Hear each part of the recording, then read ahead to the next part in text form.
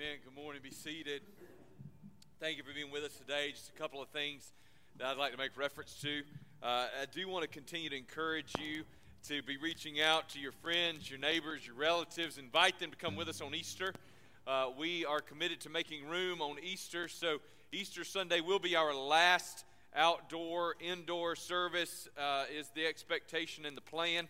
But we are going to make sure that we do that on Easter Sunday so that we can say for 100% certain that there's room for anybody who wants to be here. So we will have all of those things available on Easter Sunday. So please join with us in inviting your friends and your neighbors, your relatives. We're going to mail out to our community this year. So folks will be getting those in the mail from your church. So as you speak to them and invite them, they should be getting something in the mailbox that's also a good reminder. And we'll make those things available to you electronically as well if you want to share those things on your Facebook page or Instagram, wherever that might be. Parents, please listen. We are so excited that Children's Worship has made a return here.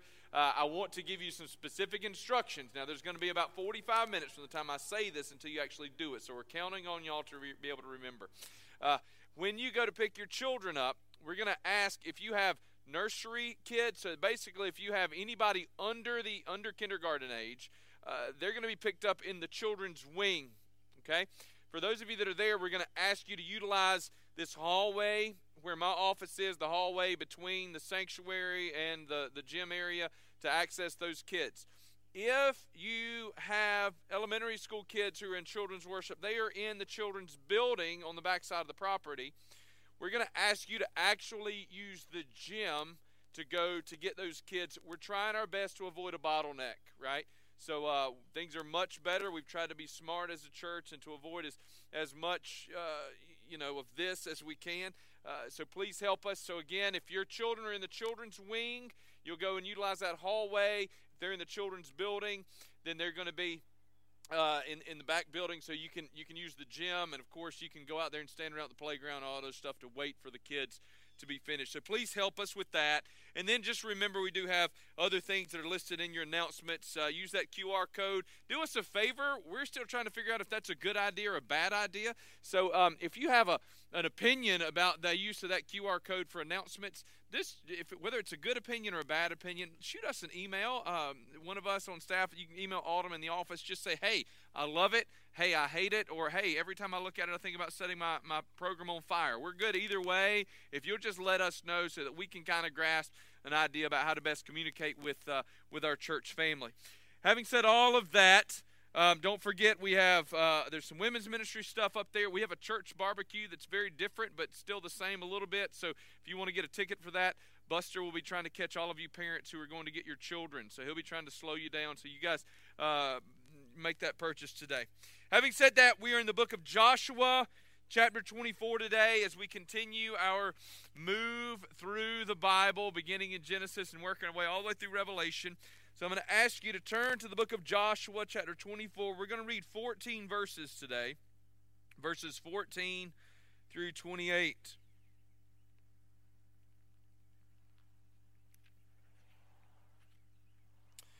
I'm going to ask you to stand with me in honor of God's word, and I'm going to read to you this morning. Hear now, for this is the word of the Lord. These aren't my words. These are not the words of a man. These are God's words that he has recorded for our good and his glory. Now therefore, fear the Lord and serve him in sincerity and in faithfulness. Put away the gods that your fathers served beyond the river and in Egypt, and serve the Lord. And if it is evil in your eyes to serve the Lord, choose this day whom you will serve, whether the gods your fathers served in the region beyond the river, or the gods of the Amorites in whose land you dwell. But as for me and my house, we will serve the Lord. Then the people answered, Far be it from us that we should forsake the Lord to serve other gods. For it is the Lord our God who brought us and our fathers up from the land of Egypt, out of the house of slavery, and who did these great signs in our sight, and preserved us in all the ways that we went, and among all the peoples to whom we passed. And the Lord drove out before us all the peoples, the Amorites who lived in the land. Therefore we also will serve the Lord, for he is our God. But Joshua said to the people, You are not able to serve the Lord, for he is a holy God. He is a jealous God. He will not forgive your transgressions or your sins. If you forsake the Lord and serve foreign gods, then he will turn and do you harm and consume you after having done you good. And the people said to Joshua, No, but we will serve the Lord.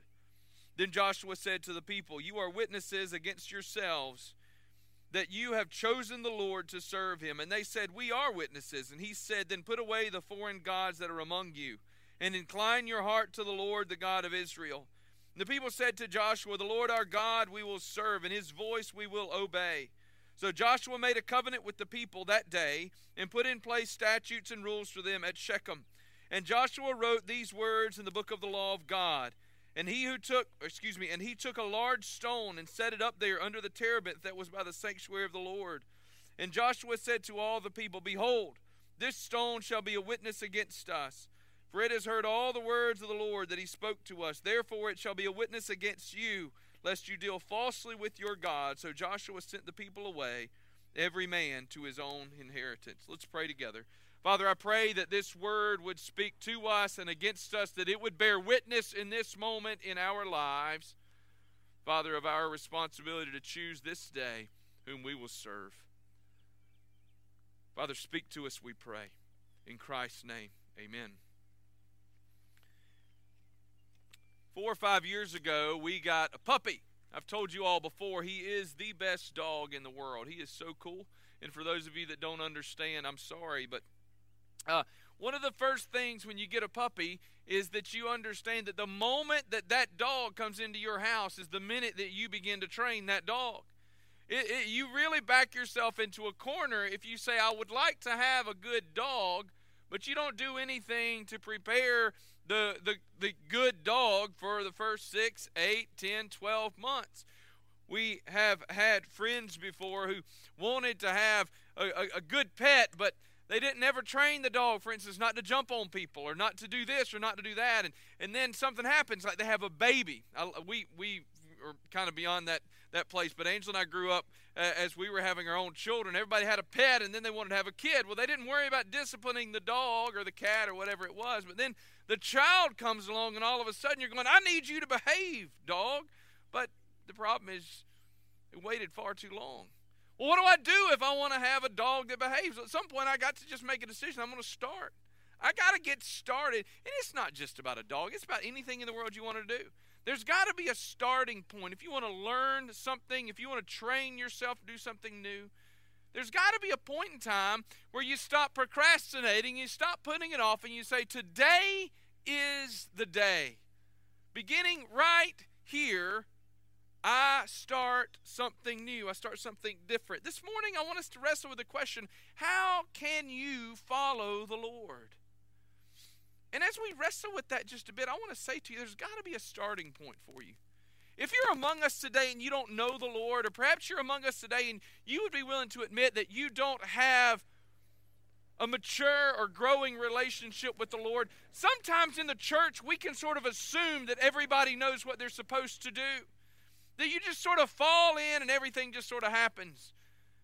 But there's a lot of you that sit out there week in and week out and go, I would like to do this, but I don't know where to begin. I don't know where to start. How can you follow the Lord? The short answer is this: start today. Start today. But how in the world do you get there? The book of Joshua ends with Joshua essentially passing the torch again. You remember Deuteronomy ended with Moses passing the torch to Joshua. Joshua's ending with Joshua passing the torch, essentially. And we're going to transition to the book of Judges. The book of Judges is going to start off pretty good. It's going to end pretty bad, because we're going to see that there arose a generation after Joshua that did not know the Lord or his mighty works. They didn't know Joshua. But for now, we find ourselves in Joshua. They have conquered much of the promised land. There is still much yet to be done. We got the story of Caleb. Did any of you read the story of Caleb yet this week? Right? We've got Caleb who says, here I am at 85 years old, but I think there's still a little bit of gas in the tank. I got a job to do. I need some 85-year-olds to step up and say there's still work for me to do. Be totally honest, I'm going to need some of you 45-year-olds to step up and say, there's work for me to do. There's always something for us. But how do we get there? Where do we begin? Joshua calls the people to account. And he says, I'm fixing to leave, and you must decide. This is almost identical to the same charge that Moses gave that we looked at just last week. Choose today what you will do. But perhaps some of you walk away maybe last week or maybe for all of your journey into this Christian life regularly saying, but how do I follow the Lord? How can I serve the Lord? Maybe you're a person that just wandered in here today or stopped in online for the very first time, and maybe you've asked that question yourself. How can I serve the Lord? The first thing for us to do and to consider is that you've got to make a decision. You've got to make a decision. There's got to be a starting point. Joshua called on the people to make a decision, to choose. He said to them, will you serve the gods of your that your fathers served beyond the river? Or will you serve the gods of the Amorites? Or will you serve the Lord? Choose you this day whom you will serve. What does it look like for you to follow the Lord? The first step in the process is to make a decision. Now, decision making isn't always easy, is it? How many of you have ever agonized over what to order at a restaurant or what to wear to school? I see husbands and wives staring at each other with disdain right now. How many of you ever spent so much time, this is me and Angela, how many of you ever spent so much time trying to figure out what movie you wanted to watch that you could have watched 2 movies in the amount of time you spent trying to figure out what you were going to watch? Those are decisions we agonize over. They are decisions that we really should spend less time over. One of the things that I've begun doing, Angela doesn't always love this, but I buy the same shirts over and over and over again. And I buy the same shirts over and over and over again. So at the very least, the only thing I have to ask her is, does this color match these pants? And if we've got that out of the way, everything else is just fine. I know that it fits. I know that it's comfortable. I take away some of that decision agony. It also helps her if she ever wants to shop for me. I say, hey, pretty much any shirt at this store that is affordable and in this size fits me. So if you like it, I'll wear it. That's a whole lot better than her trying to peruse the internet and go, I wonder if Craig will like this. I try to make it a little bit easier. But, I recently learned that it's often helpful for us to ask ourselves a series of questions to help speed up decision-making processes. So the first question I ask myself is this decision going to affect me in a year? And if the answer is no, I say, is this decision going to affect me in a month? And if the answer is no, I say, is this decision going to affect me in a week? And if the answer is no, there is really no excuse for me spending more than about two minutes on making that decision, right? If you guys are going to go out to lunch today, you go and you sit down at the restaurant and you're looking over that menu and you say, what am I going to eat? Am I going to have the chicken or am I going to have the shrimp? Well, if you're allergic, is this going to affect me in a year? You say, well, I'm allergic to shrimp, so it could affect me in a year. Well, that's a pretty big decision. But for most of us, we go, no, it's probably not going to matter. What about in a month? No, I don't even remember what I ate yesterday. Oh, so it's not even going to affect you in a week. Why in the world are we spending so much time? We need to speed some of those things up.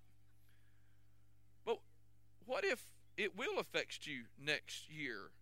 If you're buying a new suit for Easter, maybe you need to think a little bit into the future because that will be a garment, an article of clothing that you might keep for several years. Some of you are going, I haven't owned a suit in years, and I'm not going to today. Listen, y'all, Easter's coming. I'm going to wear a suit at Easter. I'm excited. I've not worn real clothes to church in a year. Right? I'm excited about it. But Joshua called on Israel to make a decision, but the decision they were called to make was a decision that would have eternal ramifications.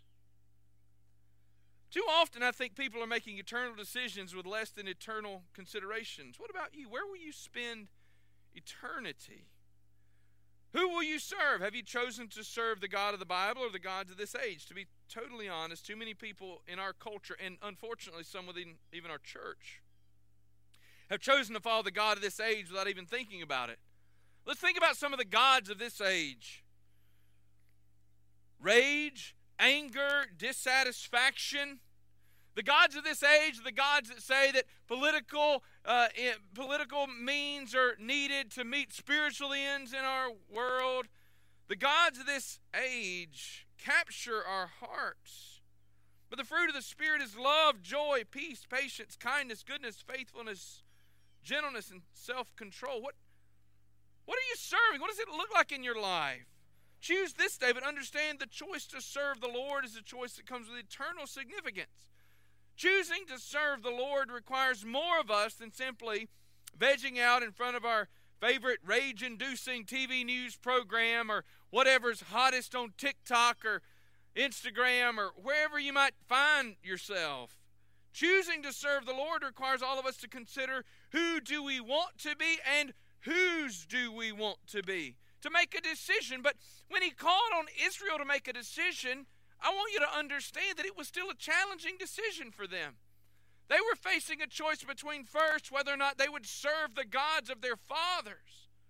He says, will you walk away from your ancestry and your heritage to serve the Lord? Next, they were called upon to choose whether or not they would serve the Lord or whether they would serve the God of the culture into which they had found themselves today. Not only will you walk away from your heritage, you turn your back on the modern age. Will you choose to serve the Lord? Folks, I want you to hear me today. There is only one choice that promises for us eternity with Christ. And eternity with Christ means walking away from the past. It means often divorcing ourselves from those things that are popular in the present. But folks, it means immersing ourselves in the love and the hope and the joy of a relationship with Christ. Choose you this day. Make a decision. You say, Craig, I don't know what it means. Okay. I'm not asking you to get everything figured out today. I'm asking you to weigh in the balances, the evidence of Christ. I'm asking you to weigh whether or not it matters. Make eternal decisions today. Do you want to spend eternity with Christ or separate with Christ? What does it look like to follow the Lord? The first thing you'll do is make a decision. The old adage, the journey of 1,000 miles begins with one step. It's probably been repeated more than it should in a sermon, right? But the truth of the matter is the journey of life with Christ begins with the decision to trust Christ. And beginning with that decision doesn't mean you got all the answers figured out. It doesn't mean that you know exactly where the road will lead. It simply means that you've decided to take up a journey with Christ. What can you do to follow the Lord? How can you follow the Lord? First, make a decision. The second thing is change your habits. The command from Joshua for them to change their habits followed the command to make a decision. He said, put away your foreign gods. That jumped off the page at me when I read through Joshua.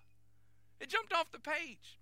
I'm not sure why that had never really resonated with me before, but this year it really dug in deep. These were the children of Israel. These were the Hebrew people that God had delivered from Egypt. They had seen God work mighty wonders. He had kept them for over 40 years.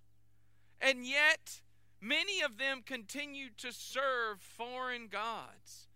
Joshua's speaking to a mixed multitude. Not only are they a mixed multitude ethnically, not only are they a mixed multitude as it relates to perhaps their ages, they're a mixed multitude as it relates to their belief systems. There are no doubt those that we might classify as being mature followers of the Lord, and then there are those who are immature, and then there are those who are still embracing a polytheistic understanding of religion. And what is polytheism? Polytheism is a belief that there are multiple gods. And polytheism is very comfortable. Because polytheism says, well, there's the God that does this for me, so I'm going to make sure I give him a little bit of attention. Then there's a God who does this for me, so I'm going to give him a little bit of attention. There's a God who will do this, so I give him a little bit of attention. So maybe you got the God who's interested in your crops, and so you take care of him. And then the God of your bank account, so you take care of him. And then you got the God of your love life or your relationships. You take care of him or her. And it's always about appeasing all these different gods, theoretically, so that I can get what I want in life.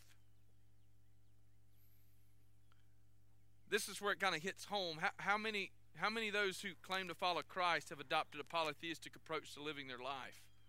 No, you don't fall down and worship a supernatural God, but how many of you have bought into the lie that there are many other things that are necessary for you to find fulfillment and satisfaction in life? How many of us wrestle with the materialism of our age and believe that it's necessary for me to have all these things to find joy, happiness, and fulfillment and satisfaction rather than being satisfied in Christ?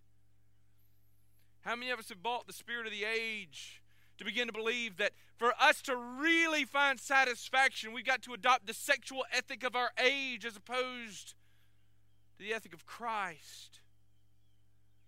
Oh, we claim to be just devoted followers of Jesus, but how often do we find ourselves looking for satisfaction, all the other things, all the other opportunities, all the other avenues? The people to whom Joshua was speaking were a mixed multitude of different belief systems. And yet when Joshua spoke to them, the first thing he said was not hurry up and get your life in order and then choose to follow the Lord. Joshua instead said, make a decision, and then once you've made a decision, we're going to address these habits. We're going to address these character issues. Folks, if you're waiting to feel like changing, you're going to wait for a long time. Why is that? Because if you're waiting to feel like changing, folks, you're going to have to get everything in you to work against your nature. I'm often not going to feel like changing. We made reference last week to weight loss. How many times have you ever woke up and thought, I feel like not eating potato chips today?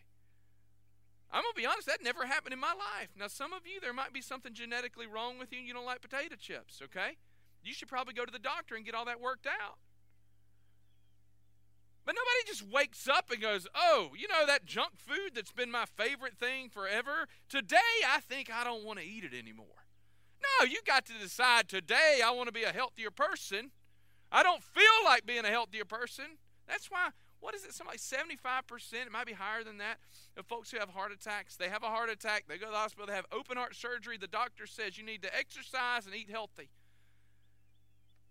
I think it's higher than 75%. I don't remember, but a huge number of them never, ever cling to that healthy lifestyle. The doctor says, do this or die, and they'll choose death over life. Because changing our habits is hard.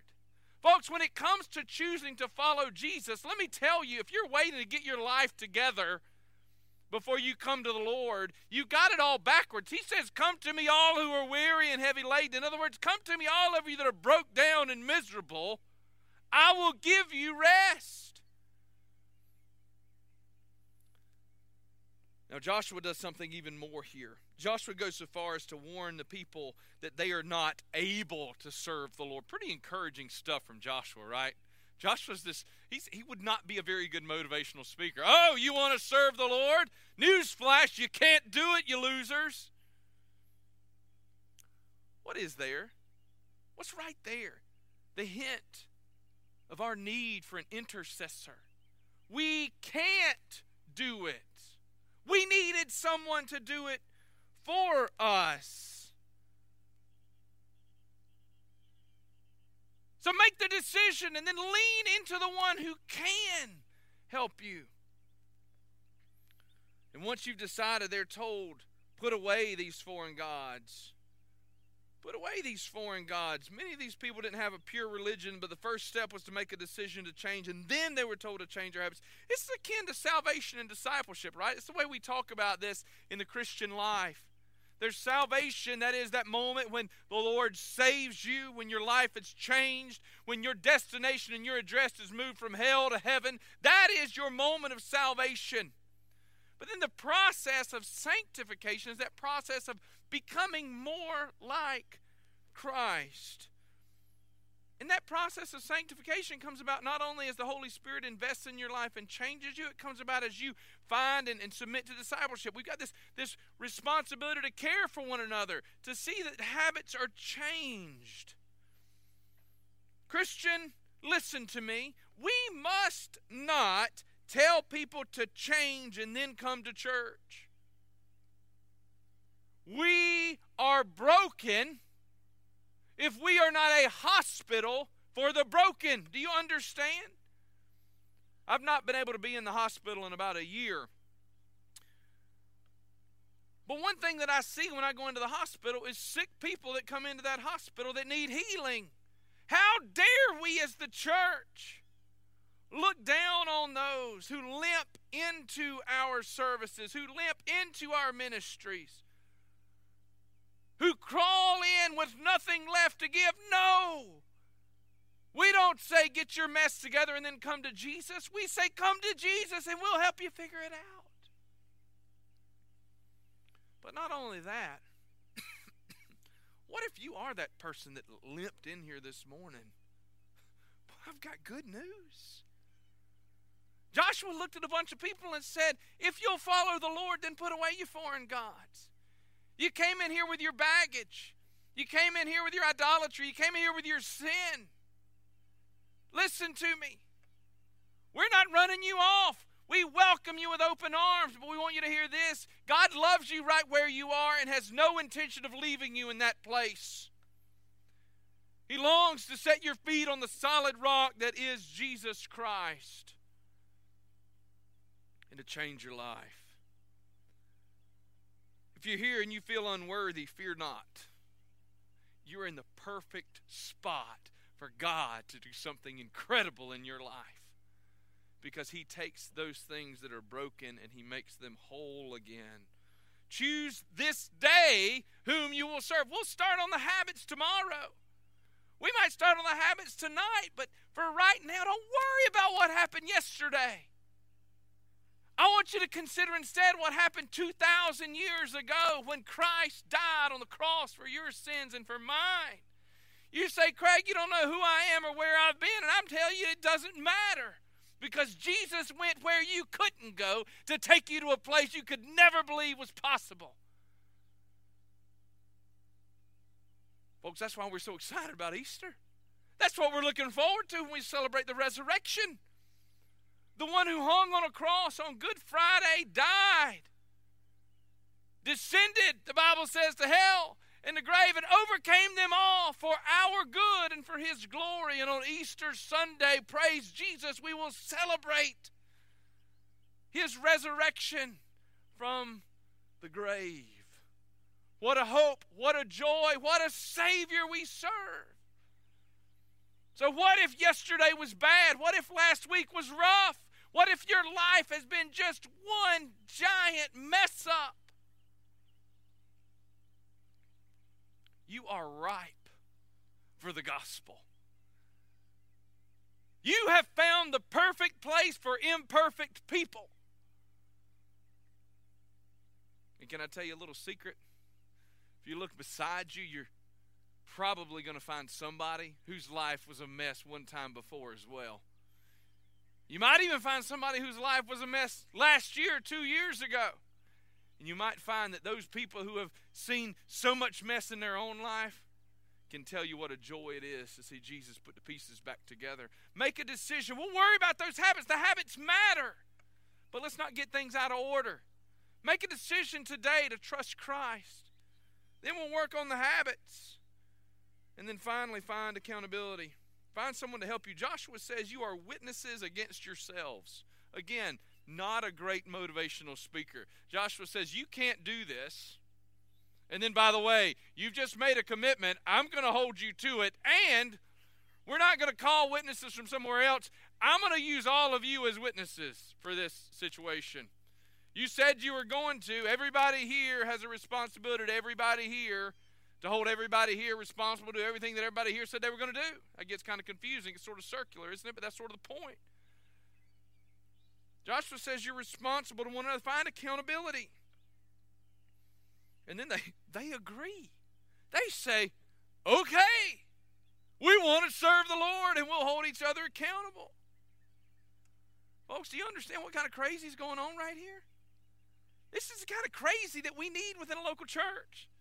This is sort of crazy that God's called us to. To say that I love you enough to tell you when your mess stinks right now and I want to help you. I love you enough to look at you and say, you made a commitment here, and you're not fulfilling that commitment. I'm not walking away with you or from you, but I'm going to walk with you, but I love you enough to let you know. This is what a church is supposed to be. This is what our life groups are to do here at Malvern Hill. You all know the value of accountability. I don't have to tell you. Listen, if you've tried to exercise, you know that it's helpful to have some accountability. I have a friend that gets up and meets these people to exercise before 5 o'clock in the morning. In the cold, outside. That is not smart. And they keep doing it. Why? Because there are other people that show up. There are these other people, they're just crazy. Listen, if accountability will get you there, what in the world might a little bit of accountability in the church do? It helps us. It will help you in your journey with Christ. Listen, there are other reasons to be connected to a local church. There are multitudes of reasons to be connected to a local church. In our Next Steps class, we talk about that. We connect to a local church for discipleship, for evangelism, for missions, for the sort of corporate witness of Christ. We connect to a local church in obedience to Christ. But y'all, the accountability piece of a local church, it almost trumps all of those. Almost, not quite.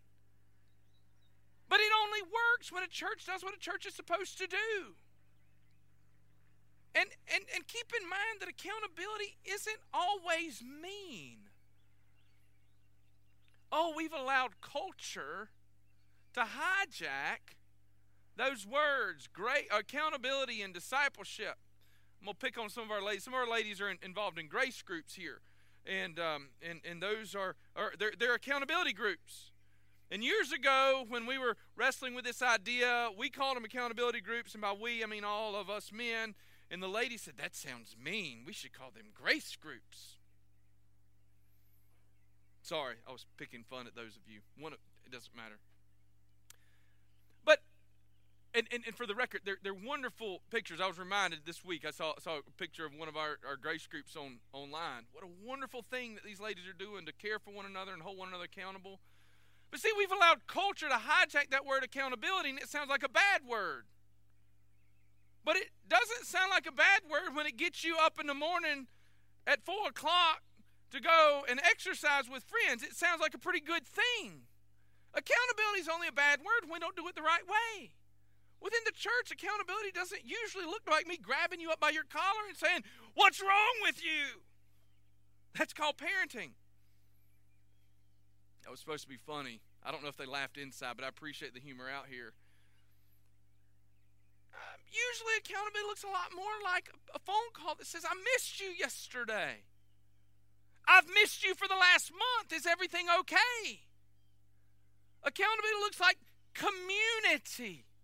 And guess what? In real community, there's an expectation that you show up because you have a part to play. And sometimes your part is just being there, isn't it?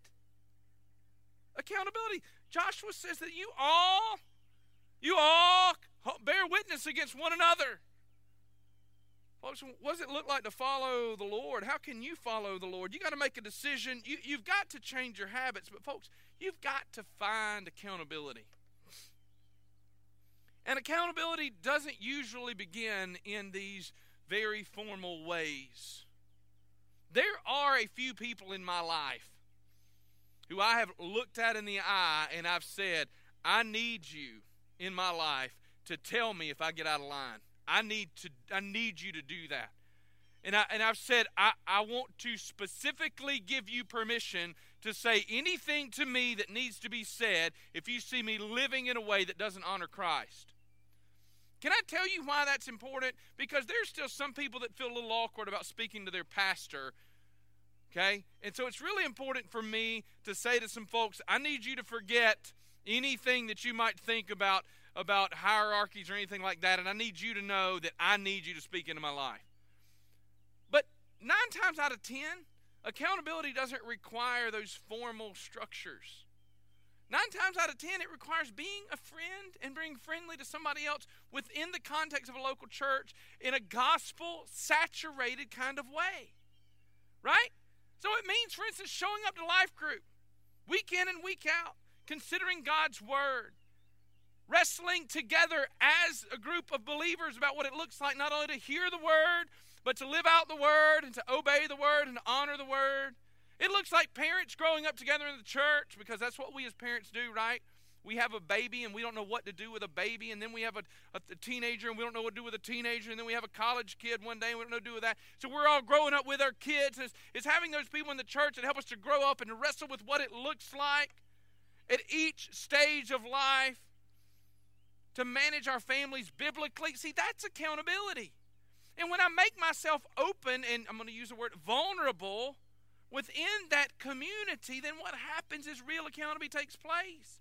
So somebody looks at you and says, "Hey, I missed you last week," and that's called accountability. And they say, "Where were you?" And you say, "Well, we spent a weekend in spiritual retreat as a family up a dark, secluded mountain with no technology, and we really tried to dig in deep." And they look at you and they go, "I know you're lying. because you've never spent more than 27 minutes without your phone. We missed you last week. And you go, all right, it was daylight savings time. We missed everything last week. I don't even know what happened when I rolled over. I just turned on the TV. And accountability says, well, I love you. I'm sorry that happened. Please don't let it happen again. We'll see you next Sunday. Accountability doesn't require me to go, what do you mean you laid in the bed? Find accountability. Accountability in raising our children. Where somebody says, hey, where's your kid at today? Your 10-year-old. And he didn't want to come, so I left him at home. And somebody puts their arm around you and says, brother, I love you. But if your 10-year-old is calling the shots in your house today, you're in for a world of hurt at 14. I'll pray with you, but let me encourage you. Drag that kid here kicking and screaming. Okay? That's accountability, and that's discipleship. This is what it looks like. Do you want to raise children that know the Lord? See, Joshua says, as for me and my house, we will serve the Lord. Choose you this day whom you will serve, but as for me and my house. So when you make the decision, we're just trying to flesh some of this out, okay? I'm not trying to belabor the point. I'm trying to flesh this out. When you make the decision that says, I'm going to raise my children, I'm going to have a family. We're going to be a family that honors the Lord first. And that means that we're going to raise children that honor the Lord first. And so when you say to other people within your church body, then what you do is you open up the opportunity for them to help you understand how you raise these children. And so somebody comes to you and they say, what do I do with a 3-year-old? Or a 2-year-old or a 1-year-old? Free parenting advice for those of you who have 2-year-olds at home. Teach them to eat their broccoli today. Why? I don't really care if they eat broccoli when they're 30. I mean, they should. It's good for them. But what I do care about is that when they're 14, they understand that there are authority figures in their life, that mom and dad are an authority, that God the Father is an authority figure over all of them, that they understand when they're 2 that they must submit to the authority in their homes, so that when they're 14 they can understand they've got to submit to the authority of the Lord. And it might not be broccoli in your house, you understand that. It might be something else. But when we teach our kids to submit to authority in the home, then we have an opportunity to teach them to submit to a greater authority. And we're reminding them all the time, why do I have to eat my broccoli? Because mommy and daddy said so, and because God has given us instructions, and we got to honor those things as well. Craig, what in the world does this have to do? It has to do with making a decision, changing our habits, and then finding accountability. And that accountability is going to take all sorts of shapes and sizes as throughout your Christian journey. And so it might be the accountability of what it looks like to help your children grow to know the Lord. It might be accountability when you find yourself as an empty nester. How many of you that approached that empty nest stage needed the accountability of somebody to call you on the phone and say, hey, we missed you yesterday, because when you no longer had kids that were in church and plugged in, it got really easy to just check out completely. And somebody need to call you and say, we need you more than we ever needed you. You got extra time on your hands. Will you invest in some of these young parents? Can we count on you? Because we need you at the church. Find accountability. Where in the world does that leave us? How can you follow the Lord? Folks, I want you to know that following Jesus isn't always easy. It's rewarding and it's worth it, but it isn't always easy. But the reality is that at some point you've got to take all the data, all the experiences, and all the information, and you're still going to have questions, but at some point you got to make a decision. A year ago yesterday, my day began at 7:30 in the morning. It was before 7:30. It was a Saturday. And before 7:30, I was on the phone. And I was on the phone with an infectious disease specialist. I was on the phone with other pastors across the state and in our county. And then at about 9 o'clock, I arranged a conference call with all of our deacons and other leadership. I talked with our pastors. I talked with Rhonda and others that were involved in leadership here. I'd spoken with life group leaders. And I'll never forget that the infectious disease guy that I spoke to is also a pastor, which is so wonderful. Because I said, brother, we're trying to figure out what to do. And he said, Craig, I'll just be honest with you. He said, if you gather for worship, there's a strong possibility that somebody with COVID will be in your building tomorrow. He said, it's that widespread within our community. I said, so are you saying we shouldn't worship? He said, I never said that. He said, I'm conflicted because nothing is more important than worshiping the Lord. He said, but how do we protect our people? 7:30 in the morning, he and I are having that. Happy Saturday, right? Happy Saturday. We have a conversation with our deacon body, and we decided at that point, with limited information, that we were going to suspend life groups for the following Sunday. We were only going to have worship, and that would give us time to catch our breath. You remember at that point, we were the epicenter of a COVID outbreak in almost in the country, definitely in our state. So we made that decision, and so about 1 o'clock I finished with all of my conference calls and all my things, and whatever we were going to do as a family, we did. And I'm sitting there going, what in the world are we dealing with? None of us have any idea at that point.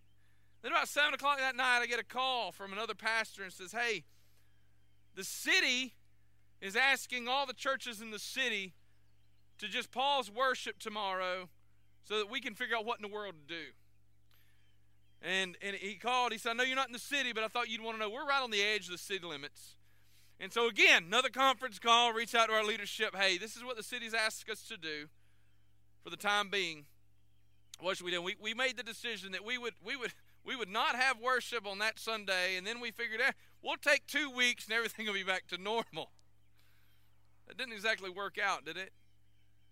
That next Sunday, things were awkward. For those of you that try to tune in at home, our internet feed was garbled. It was in and out. I looked at times like I was having some kind of a medical emergency because of the way the internet kept messing up.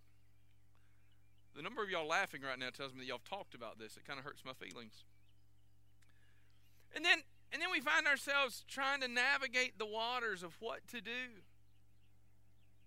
You know that especially in the first couple of months, we were having to make decisions with very limited information. We can look back on some of those decisions now, and we can say, well, that was the right decision. Some of them will say that was the wrong decision. Some of you are sitting there right now, and some of you might even be smug going, I told them the whole time we should have never canceled worship. Well, great job. You were right. Good. It would have been okay. Some of you are going, I can't believe we ever got back together. And I go, great job. You're right. We're good. Because, see, the reality is that if nothing happens, then everybody goes, we should have all gotten together. But then if we all get together and 15 people get sick, we go, why in the world did they make that decision? You understand? But we have to make decisions. And then we end up second guessing all these decisions. But we have to make decisions every day. How can you follow the Lord? Make a decision. Consider the evidence. Consider the alternatives. Then make a decision. Will you today follow the Lord? Will you turn? And listen to me. Some of you need to hear this. Will you turn from the gods of your ancestry? And when I say that, you're scratching your head a little bit, and you go, whoa, we weren't Buddhists. We weren't pagans. Some of you, though, hear what I'm saying because some of you grew up in homes where there was no reverence of the Lord. Where the God of your home, some of you have histories of drug abuse in your family to such a degree that everybody that you ever knew, it seemed like, was addicted to something. Will you turn from the gods of your fathers? Will you resist the draw of the gods of our current cultural moment? Will you serve the Lord? And then will you change your habits? Make a decision. It's okay if you're a mess today. It's okay if you don't have it all figured out. The Israelites were still worshiping foreign gods when Joshua spoke to them. We'll get you some help. Make a decision. Then let's talk about what the next steps are. Then let's get moving with accountability. Let me finish with this question. What if you got it all out of order? What if you say, but Craig, I've already been plugged into life group here, and Craig, I've actually been a member here for 5 years, but when I hear you say this, Craig, I realize that I've never actually made a decision to follow the Lord. Craig, I am Israel today. I still hold on to my foreign gods. I don't want you to get caught up too much in the decision matrix. Don't worry about where you were yesterday or where you even were this morning. If you recognize right now that you're not committed wholeheartedly and completely to the Lord, even if you don't know what tomorrow holds, let me challenge you with this. Make a decision today. Let us walk with you in the next steps. Let us help you to change your habits. Let us help you to find discipleship and accountability. We can worry about all that tomorrow. Don't let the cares and the concerns of tomorrow rob you of the opportunity to choose today whom you will serve. If you're here with us today and you need to make that decision, I'll be standing right over there. One of our other pastors will be standing down front inside, and they'd love to speak with you. If you're here today and you've got questions, maybe there are other decisions you'd like to make. However it is that you need to do business, we want to walk with you today. How can you follow the Lord? Start right now, and let us help you. Let us help you along the journey to find the next steps along the way. Let me pray for us. Lord God, I pray that you would give us all courage to be brutally honest about our spiritual condition. For those who may be here today who don't know you, that, Lord God, they would not be impaired or infringed upon by their fears, Lord God, by their pride, but that today, Lord God, they would submit themselves to the Lord. Choose this day whom they would serve, and that would be you. Guide us, be with us as we sing, Lord God. Be praised through these words, and Lord God, work in the hearts of your people. In Christ's name, amen. Please stand with us.